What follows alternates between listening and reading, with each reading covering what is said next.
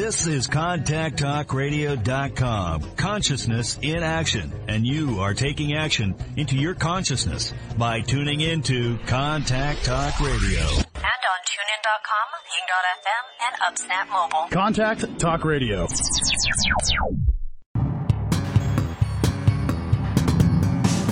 Hey, this is Al Cole from CBS Radio, thanking you once again for taking time out of your hectic schedules to tune in to another fantastic weekly episode of Living Fearlessly with Lisa McDonald.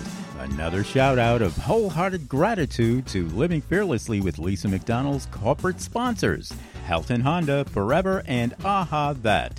Your reviews, clicks, shares, downloads, feedback, and testimonials are always appreciated. Lisa's purpose and mission is to uplift you to fearless and to live more. To appear as a prospective guest on Living Fearlessly with Lisa McDonald, or to connect with Lisa regarding her suite of products and services, you can reach Lisa at livingfearlesslywithlisa.com. So for now, hey, our fearless friends, here's Lisa, Living Fearlessly with Lisa McDonald.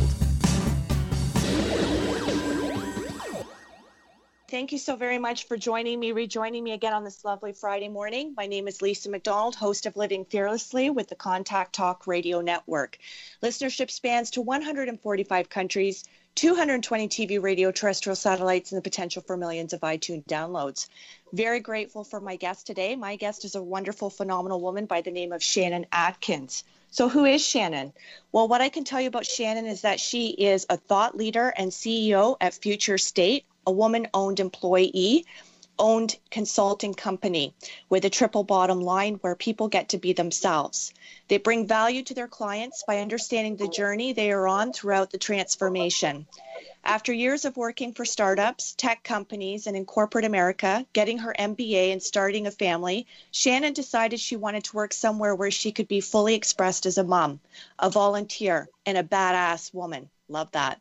So she went back to Future State. The changes she initiated led to revenue doubling in 24 months, new offerings, new clients in new industries, new teams and leaders, and a new name, Future State.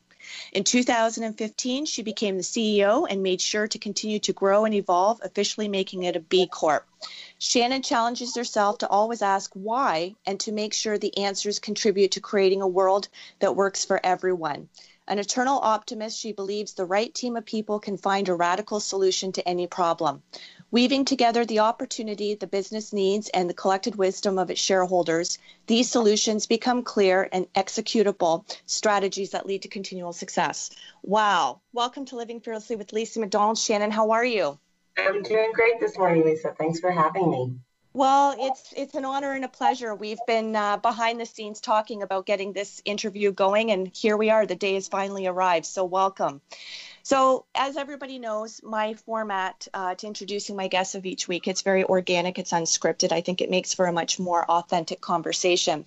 But one thing I will say about the bio, what I like is when you reference, asking why, which I believe would be synonymous with my asking the question, why not?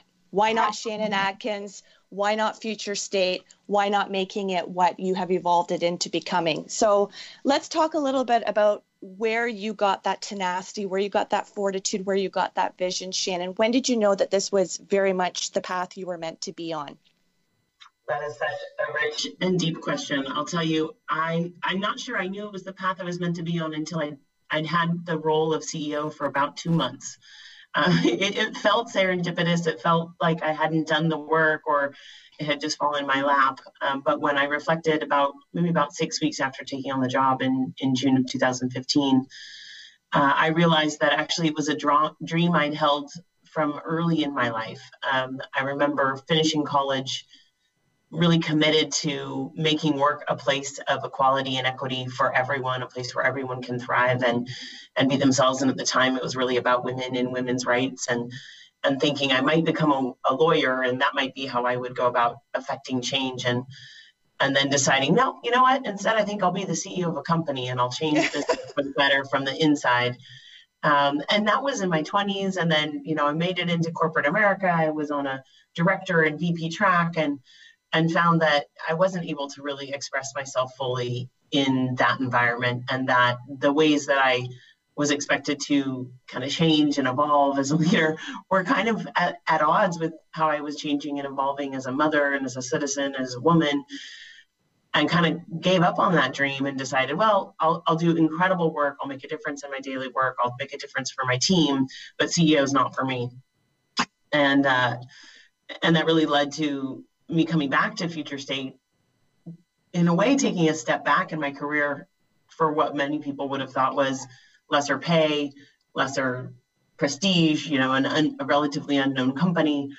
And then, kind of going through the paces here at Future State to rebuild our business and finding myself in the position of CEO, it was this aha moment for me of not only am I the CEO of a corporation, I'm the CEO of a woman-owned corporation. I'm the CEO of a corporation that's been in business for 36 years being led by women, and making the world a better place and allowing space for parenthood and humanhood. And Fantastic. So, through all of that, it was this journey of self-discovery and of the, kind of profound unwillingness to sacrifice myself for my career, that led me to this place of being able to be fully expressed and encourage others to be fully expressed here at Future State.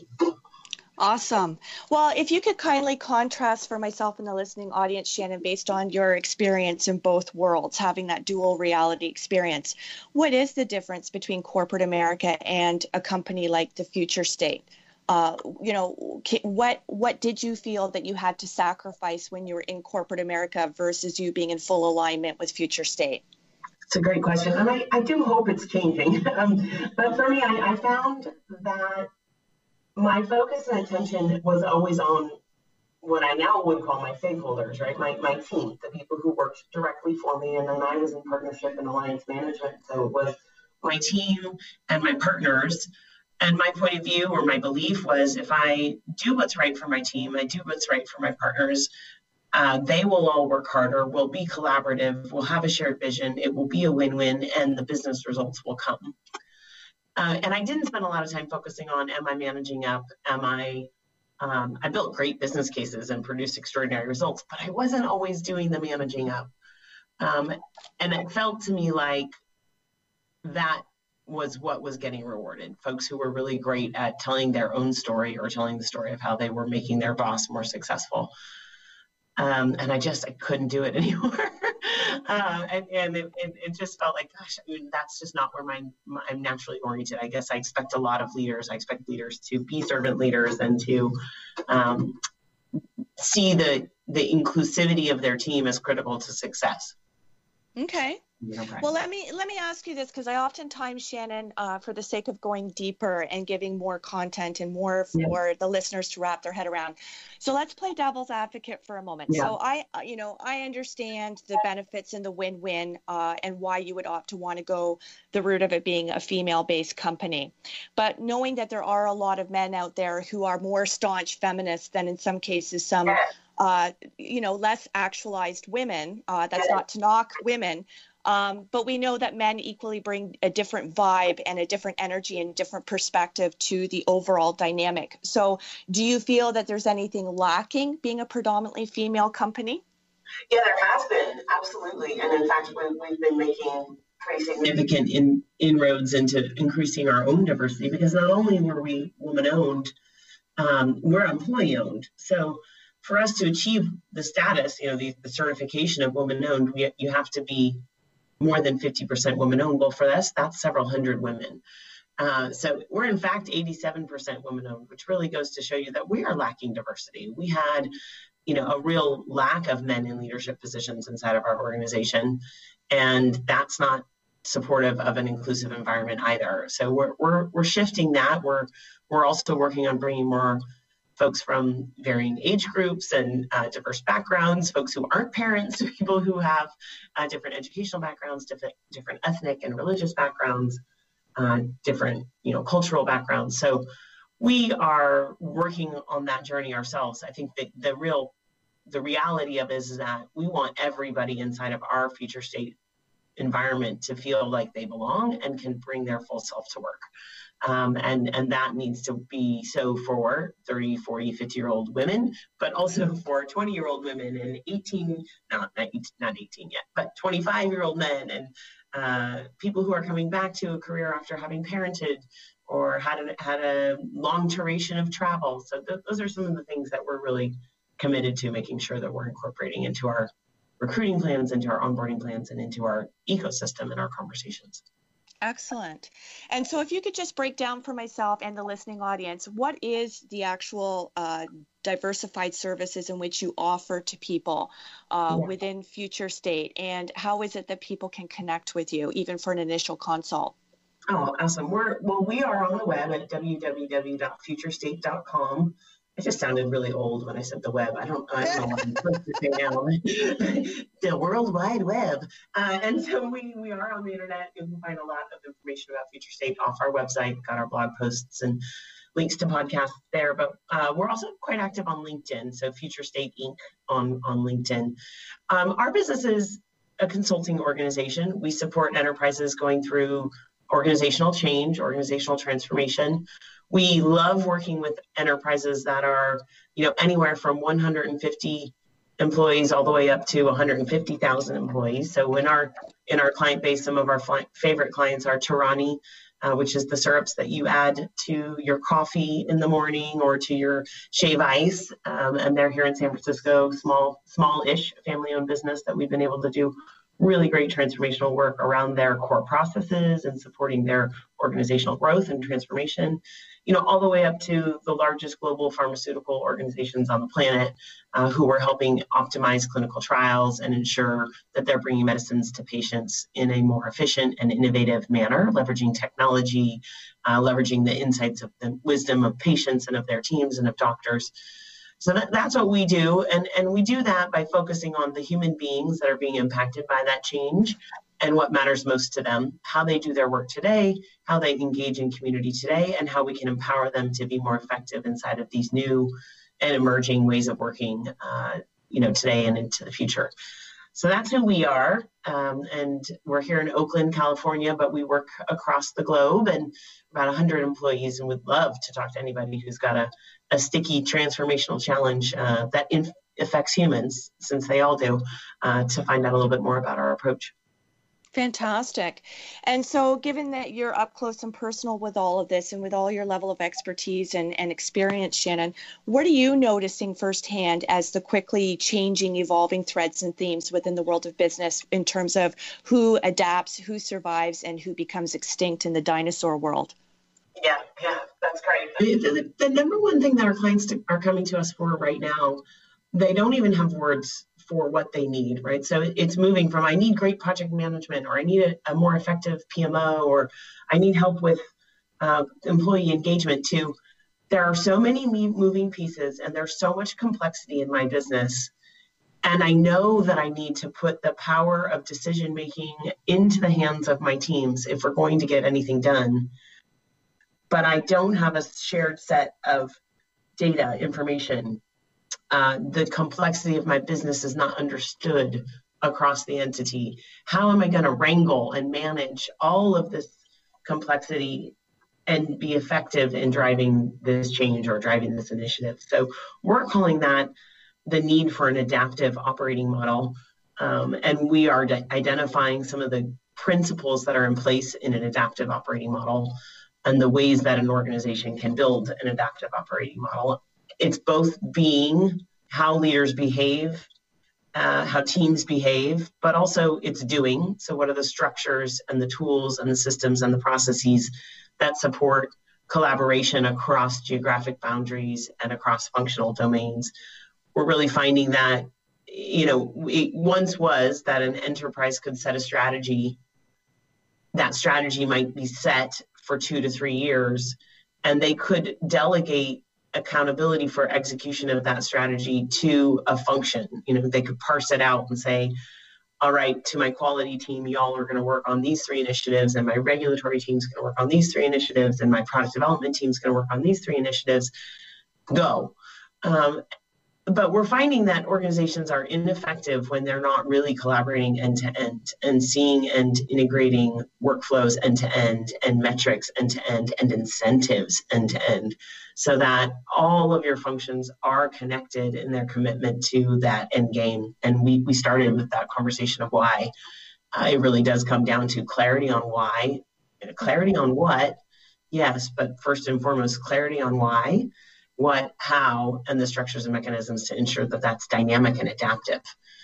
So we see things like the adoption of the platform that Facebook has launched. It's called Workplace. So you think of it as Facebook inside of the enterprise, to really tune into that organizational chatter, that communication, enable those work groups to collaborate in real time, share information, and share a set of data that is connected, transparent, and visible to the entire enterprise. Fantastic. And so how would you personally, professionally, Shannon, define or characterize the current culture of leadership from your standpoint? Yeah, we're using the term connected. There's a lot that's embedded in the word connected, and we're not the only ones using it. But this notion that you cannot be an executive you really can't even be an executive in an office these days, right? We have our open concept spaces, but you need to be out listening and engaging and connecting with all of your stakeholders in an authentic and transparent way. So the leaders that are thriving today are leaders who are synthesizers of information, extraordinarily effective communicators, brilliant at connecting action to purpose and to mission and to strategy. And really that's the work of an executive today, is that synthesizing, connecting, and communicating effectively so that folks can orient and find themselves and sort of inside of that path forward. Fantastic. And so, knowing what's very pivotal to keep things thriving and flourishing and blooming, but also knowing how busy you guys are every single day building the actual business and utilizing everybody's individual level of expertise, how do you bring it back to the collaborative staff level in terms of employee retention and making sure that everybody is still feeling that they're committed and all in and wanting to show up every day and bringing their A game? So one thing that I've noticed is that org charts, sort of the traditional org design and the traditional performance management structures, they're still important. It's important that everyone has clarity on who is my manager, who is my partner in ensuring that I have a career path and that I'm being invested in, and who do I go to for support, guidance, and coaching. But those networks of collaboration and those ecosystems that are more naturally occurring, those squads that pop up because there is an initiative that needs to be driven forward and it's assigned to a cross-functional team to move it forward, I think are the places where people are really getting their juice and their purpose and their meaning and seeing their ability to make a difference. Human beings are simple, right? We want to feel respected. We want to feel valued. We want to have the experience of making a difference and doing work that's meaningful. And so that is, yes, the job of a manager, but it's not just the manager anymore. It's that opportunity to bring forth those challenges that the business is facing and invite your ecosystem to participate in helping to be a part of that problem. We've been using a lot of ideation blitzes inside of our own organization as we deal with challenges. We have team members who are in the field. They don't come into the office every day. They don't know each other, we sit together in a meeting on a daily basis. They're out at client sites and they're working with their clients and their client teams. But we'll bring the group together and we'll spend, even as little as an hour blitzing an idea or a challenge statement that we've got for the business and bringing in a broad group of our team members so that they really have the opportunity to say, yeah, that's been bugging me. I'm not sure why I have 14 different platforms for communication. Can we simplify that? Right? One place I need to go. And here's my idea on how we might solve that. And that's been great. It's been great for me as a CEO because I'm meeting frontline employees and engaging with them in a really meaningful way. Letting them bring their creative juices to the table, not just talking at them in an all-hands meeting. That all-hands meeting is important. Those communications cascades are important, but getting people in and letting them work together on a true challenge in the business is really something that I think every leader should be doing. Super.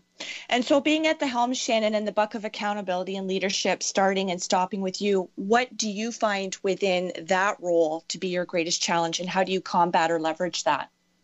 My humanity, my own sensitivity. I take things personally. I'm working on it.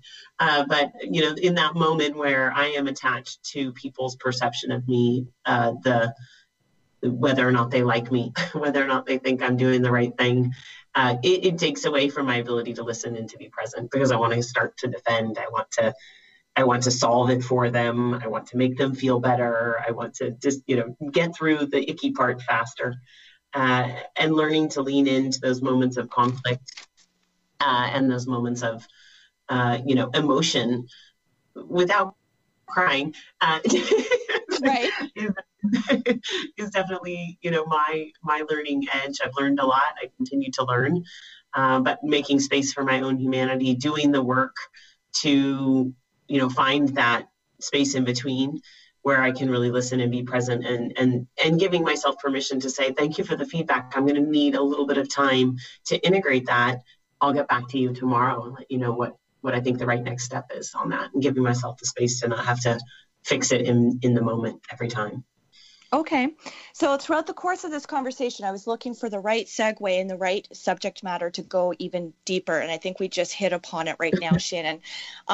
So yes, we know that feedback is good. We know that feedback is necessary. We know that we have to be open and receptive in which for, true change to arise, and especially within the culture of business and all those moving parts being part of the wheelhouse, and getting that off the ground and nurturing that. So I understand, and I certainly respect the necessity for that.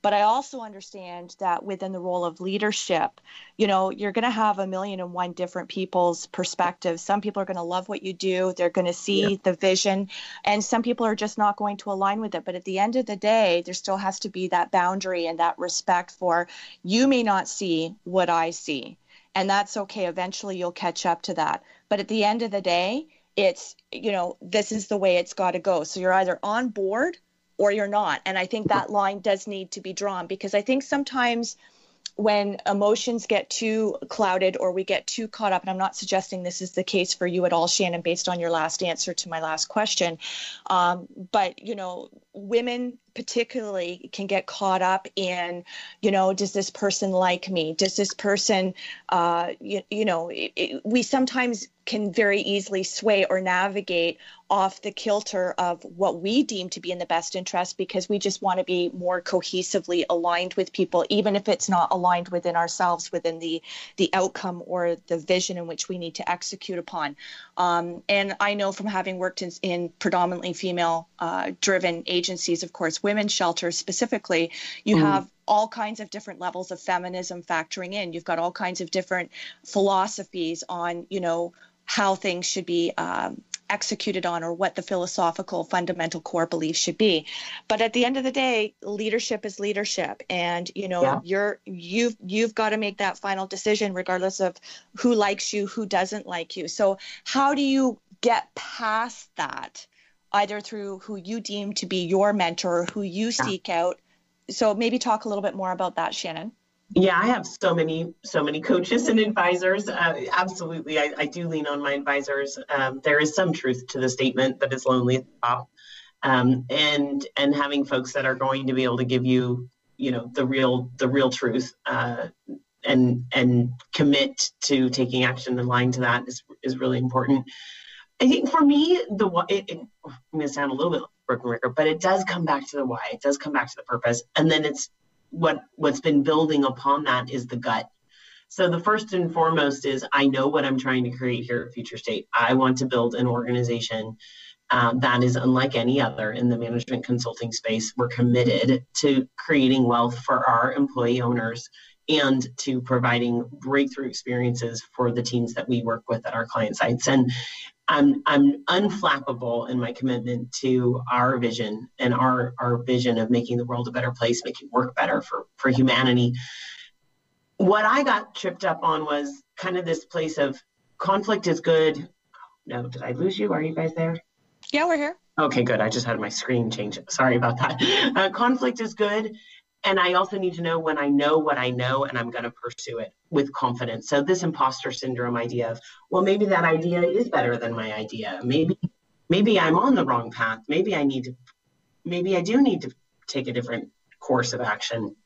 So finding that balance and listening and synthesizing. But then when you know that you need to move in a different direction or you need to make a change to staff or personnel, you're absolutely right. Being confident in that, being decisive in that. I found myself having to practice, like, yes, the decision is made. Saying those words was difficult for me. I would hedge and say, well, I'm leaning in this direction and I think I've made a decision, but of course I'm still open to input. And there was a moment in time where I needed to call it and say, this may be an unpopular decision, but the decision is made. Thank Beautiful. you for the feedback that you provided, and we're moving on now. And then, of course, with love, and I say love, I mean true love for my team members. If it's not right for them, supporting them in making that decision and moving to a different environment, moving into a different role, or moving on to a new company. And that's true respect for my team, and it's true respect for our business and the purpose and mission that we're on. Beautiful. Well, I always go back to the reference, the quote, the adage, however you choose to reference it, from Byron Katie. She very clearly stipulates, and it's all encompassing, it's not your job to like me, it's my job to like me. And I think that's self-explanatory.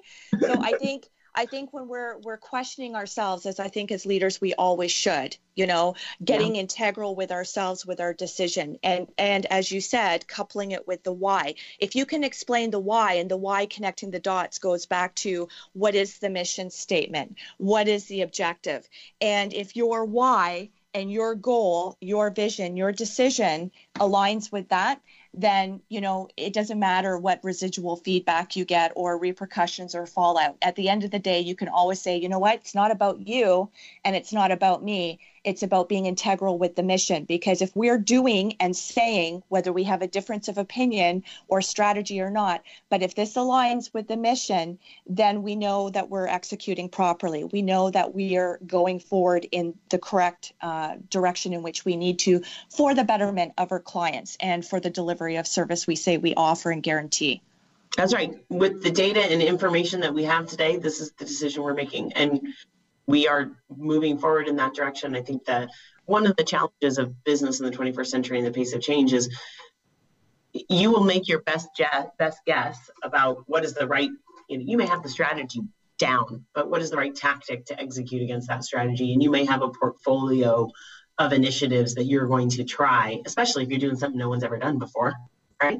You're going to try something to see if that gets you the results that you're committed to, and it might not work. So helping the organization, being transparent not only in the decisions that are being made, but in the decision-making process and how I arrived at the decision, and who did I get data and information from? How did I synthesize that information? What was based on your qualitative feedback? What's based on quantitative data? What's based on my understanding of the competitive landscape and the future of work?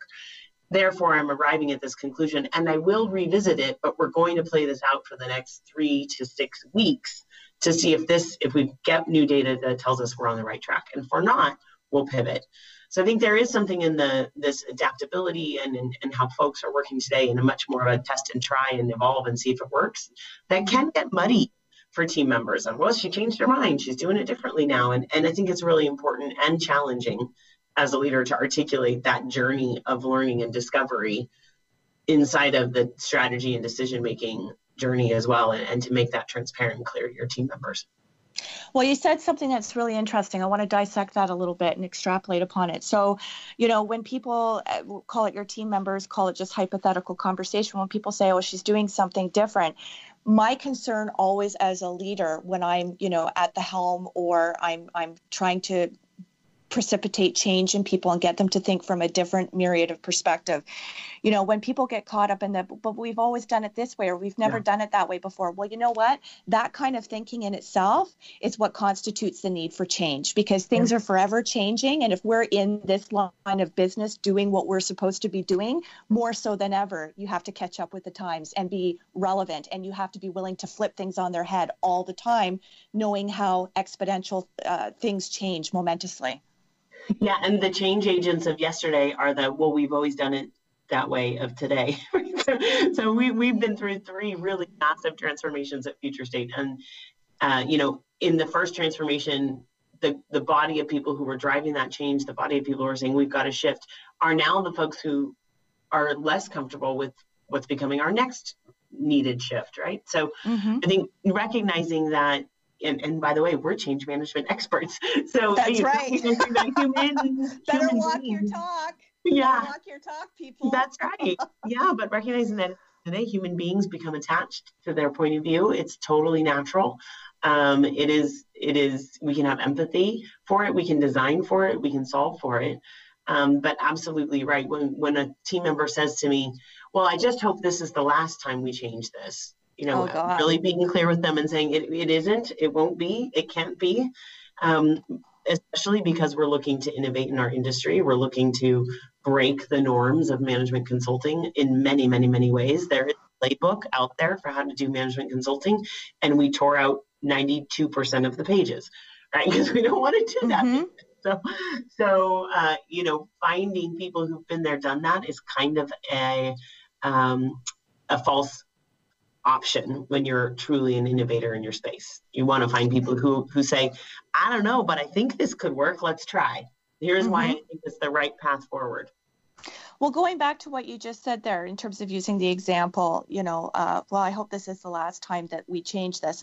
For me, that would be a red flag. That would be because then I would be looking at that person going, how adaptive are you? How committed are you to the vision? How much are you willing to shift within yourself, knowing that by doing so, we're always playing and bringing our A game to the clients, because things are evolving so rapidly in the tech space and in what you do consultancy wise. So if the people who are driving that aren't aligned with that caliber of momentum or that willing to pivot as quickly as what is needed, then I'm kind of going, okay, because I do believe we're as strong as our weakest link. And if that kind of mindset has the potential to keep us stuck or not propel us forward on the trajectory of where we say we want to go as quickly as what we should be willing to expedite things, then that's a real cause for concern. Yeah. I have someone in my organization. Her name is Lynette. She might be listening, and she's been with Future State for her entire career. So I'm not going to say how many years that is, but it's not just a few. And this organization has gone through so very many transformations in that long journey. And Lynette loves clarity. She likes things to be clear and absolute. And so there have been moments through that change that have been incredibly challenging for her individually, personally, professionally. But what has kept her leaning into that change and, struggling through it and getting her head around it and making it work for her is her deep commitment to the vision of the organization. So again, we'll come back to this. Yes, it's about what's in it for me, but what's in it for me on a personal level is only going to get us so far in a competitive market. It's only going to get us so far. So yeah, you can offer me more money, but if at the end of the day, what you're up to as an enterprise doesn't light me up, doesn't inspire me, doesn't make me think I want to be a part of that, I'll find something else if the change is too hard. I really will. But if I'm committed to that outcome, I am committed to that vision, and I'm willing to go on that bumpy journey with you in pursuit of the achievement of that vision, I'll break myself up as a human being. I will push through those moments of like, am I still valued? Does this still work? Will I be successful? Can I change my skill set? Can I evolve fast enough to meet the demands of our shifting business? And I'll put myself right in that shift. So I think that's, kind of coming full circle to what does the leader of the 21st century need to do. They need to do all of these things, but again, they got to make sure they're crystal clear on their own personal purpose and the purpose of the business. And then, the purpose of every single person in their organization, and find those threads of connection, because unemployment low, lots of great opportunities to work in exciting and dynamic environments and bring your best self to work.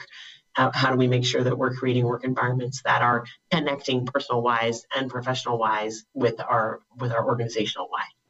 Absolutely. And I think one of the toughest things that a lot of people experience when they're at the helm, it's, trying not to get distracted with the hand holding and the coddling for the people who are having, there's more resistance, for example, or because people can't see the vision as quickly as what you do. They can't really wrap their head around it, or because it's a new foreign concept that they need to learn or to apply or incorporate that requires work.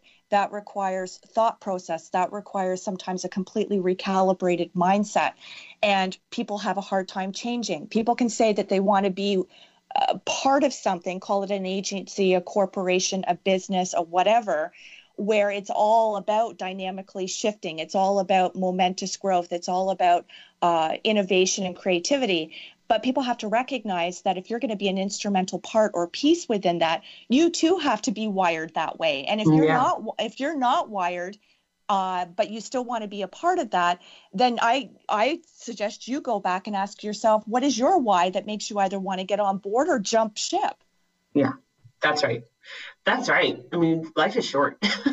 You know, when my mom was diagnosed with Alzheimer's, I was in my mid to late 20s. And I was on a path of just work, you know, and kind of resigned to the fact that I was going to work for and with some jerky people. And there were going to be moments of it that I really hated and it was going to suck for a period. And my mom got sick and she was young. She was 49 when she was diagnosed. And it was this incredibly transformative moment for me, in which I realized, wow, life really is short and we have no guarantees and suffering is optional.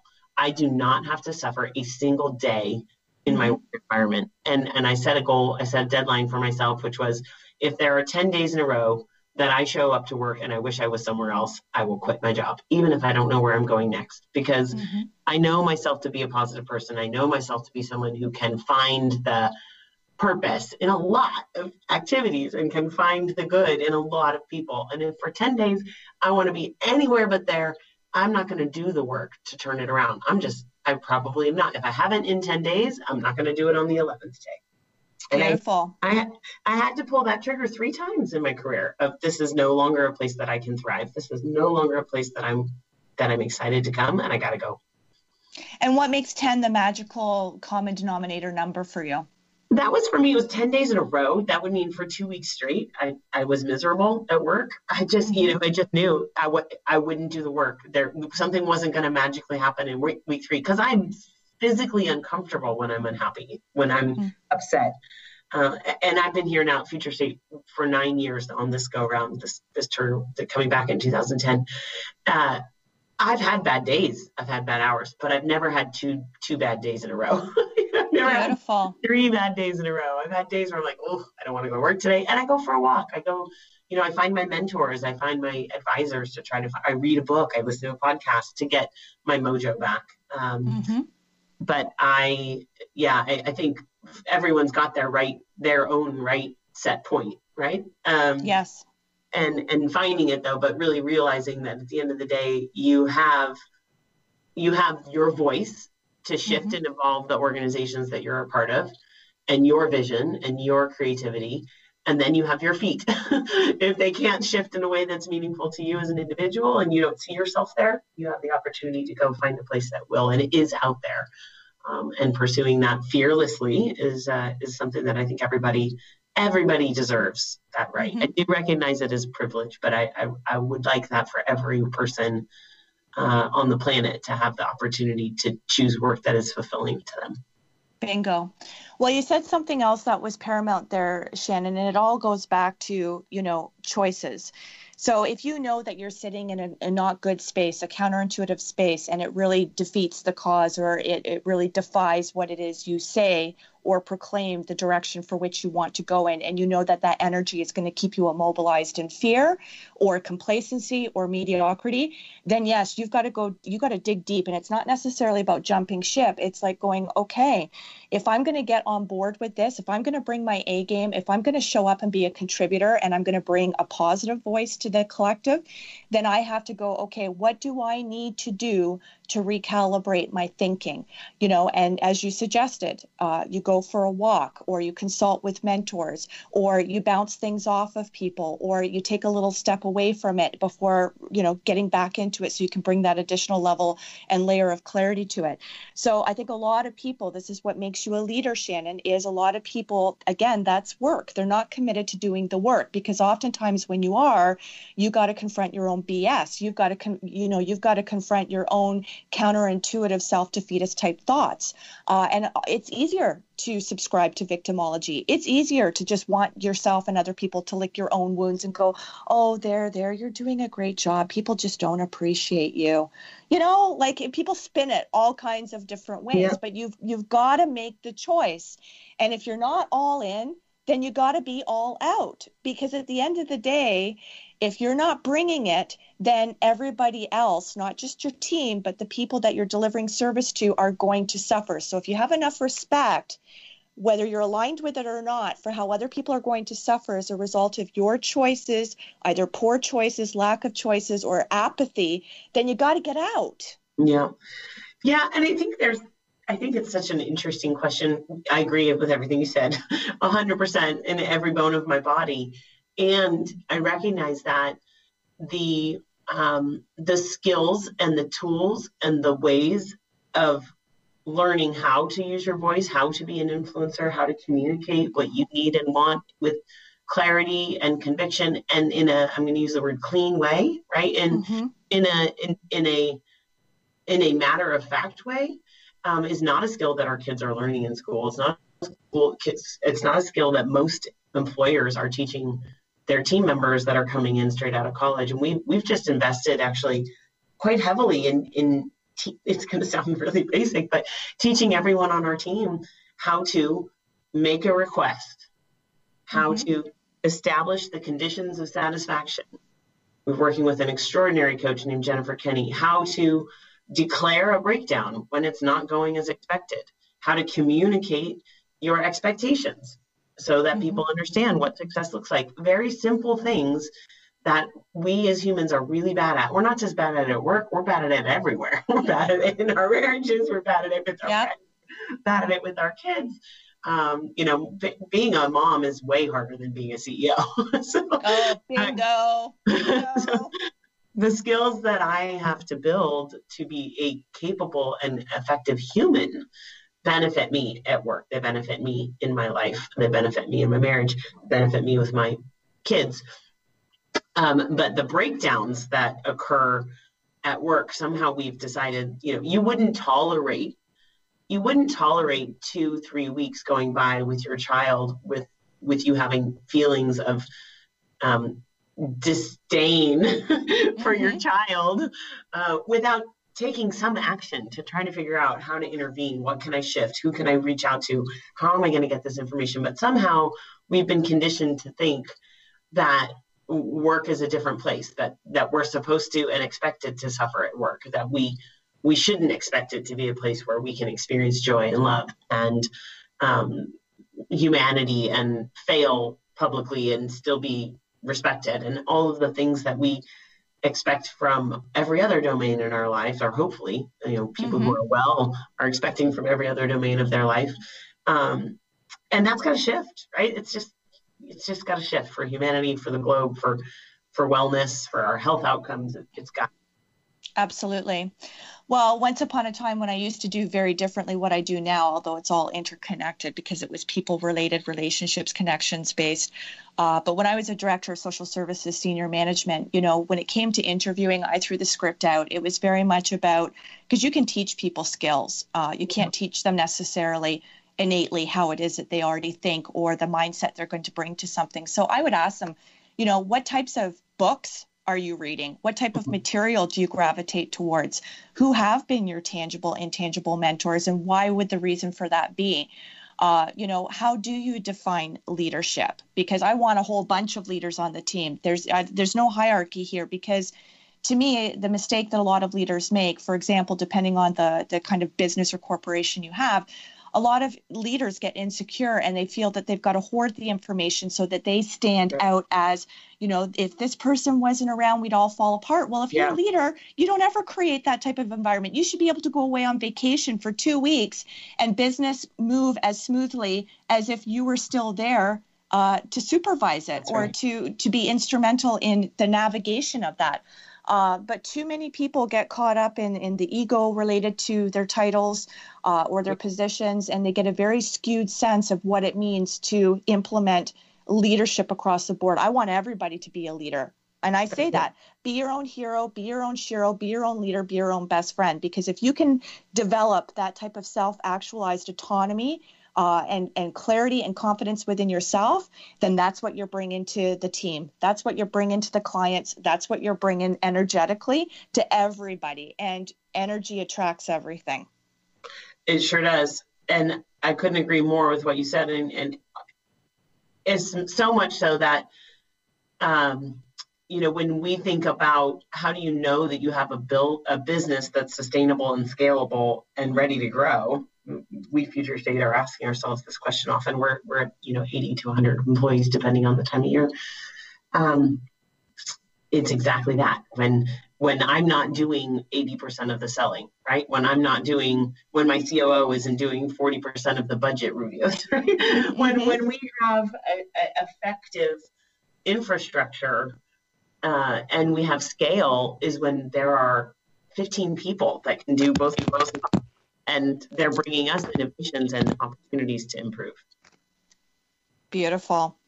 And so what does living fearlessly mean to you, Shannon, in the way that you've lived your life, different situations, obstacles, adversity types, circumstances and scenarios that you've been presented with? What is the common denominator that you always shine through when it comes to living fearlessly? Because again, it's a choice. Yeah, I had the opportunity to do some pretty deep work when my mom got sick, and I created a mission statement for my life.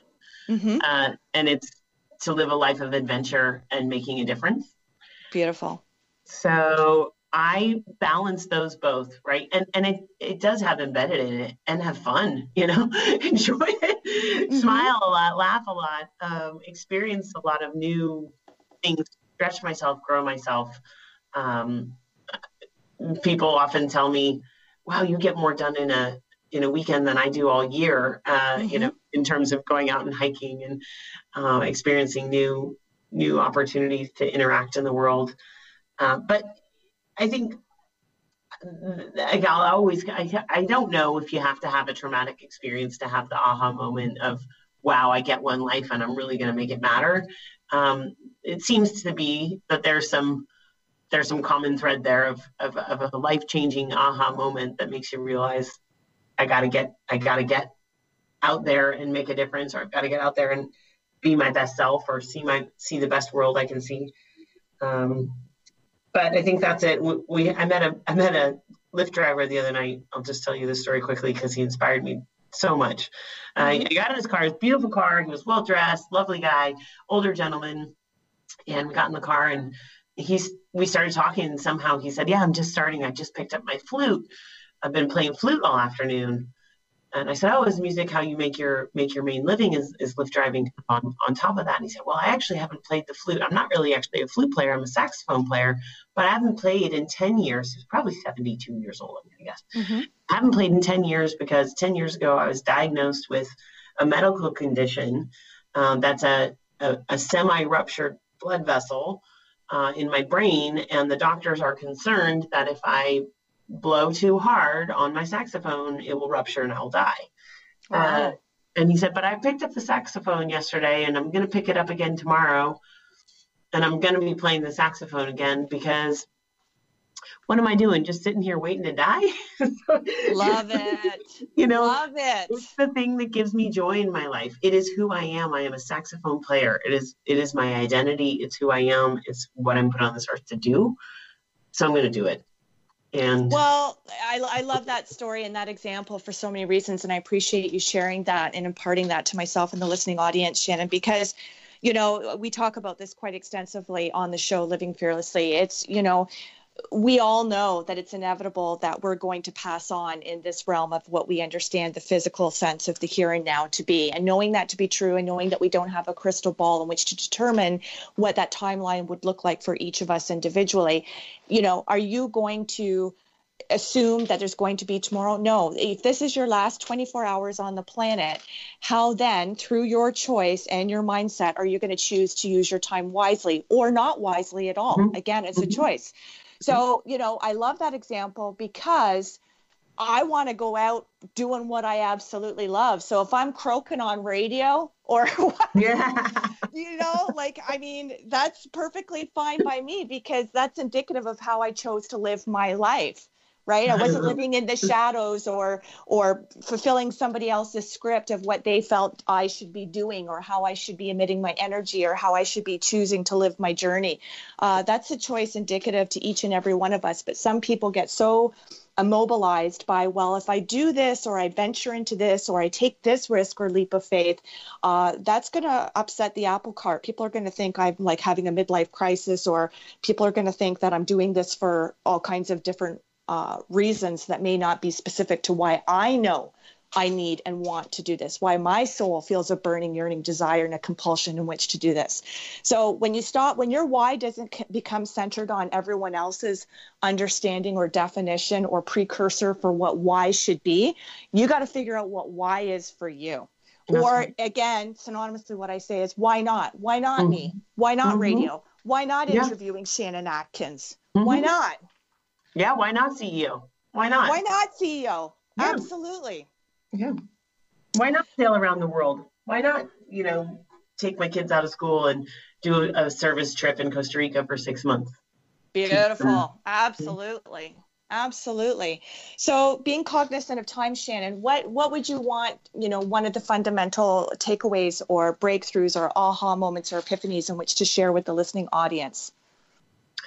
I think we have caught them all, but I think what was coming up for me, actually, when you said the word midlife crisis, was, one person's midlife crisis is another person's breakthrough, butterfly moment, right? And so I think it's trust yourself, trust that you are loved. You are loved, even if you don't know by whom. You are loved. The universe, humanity, and you will find even greater self-expression and intimacy and connection by tapping into your own source of truth and your own power.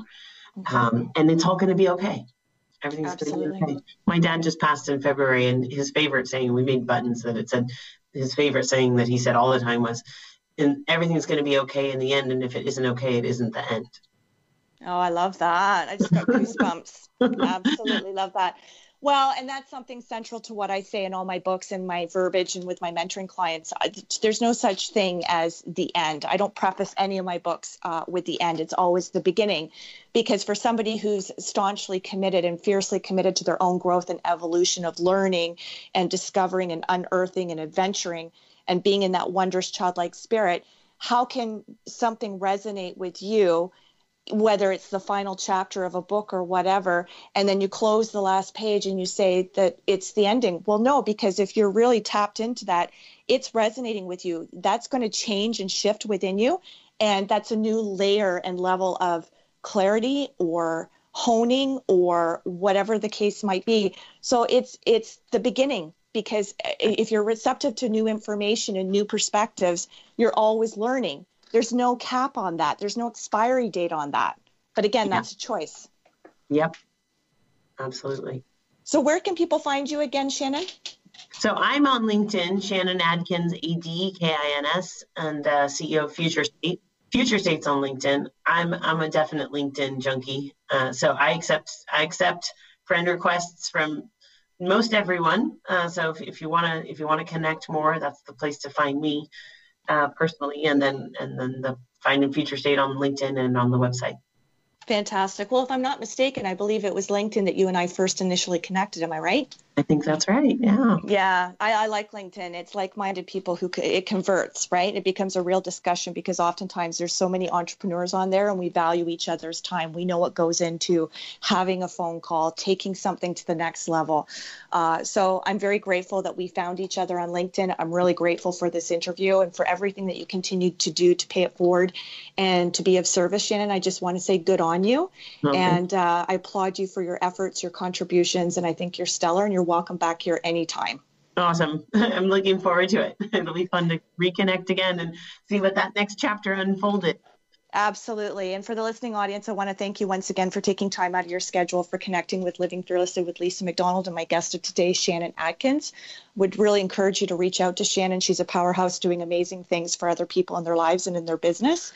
And I look forward to seeing you next Friday. Again, my purpose, which I'm very clear on, is to uplift you to fear less and to live more. Love and gratitude. Take care. All my best. Bye-bye. Hey, this is Al Cole from CBS Radio, thanking you once again for taking time out of your hectic schedules to tune in to another fantastic weekly episode of Living Fearlessly with Lisa McDonald. Another shout out of wholehearted gratitude to Living Fearlessly with Lisa McDonald's corporate sponsors, Helton Honda, Forever, and Aha That. Your reviews, clicks, shares, downloads, feedback, and testimonials are always appreciated. Lisa's purpose and mission is to uplift you to fearless and to live more. To appear as a prospective guest on Living Fearlessly with Lisa McDonald, or to connect with Lisa regarding her suite of products and services, you can reach Lisa at livingfearlesslywithlisa.com. And until next week, our fearless friends, this is Al Cole from CBS Radio telling you to be your own hero, be your own shero, be your own leader, and be your own best friend. This podcast is a part of the C-Suite Radio Network. For more top business podcasts, visit c-suiteradio.com.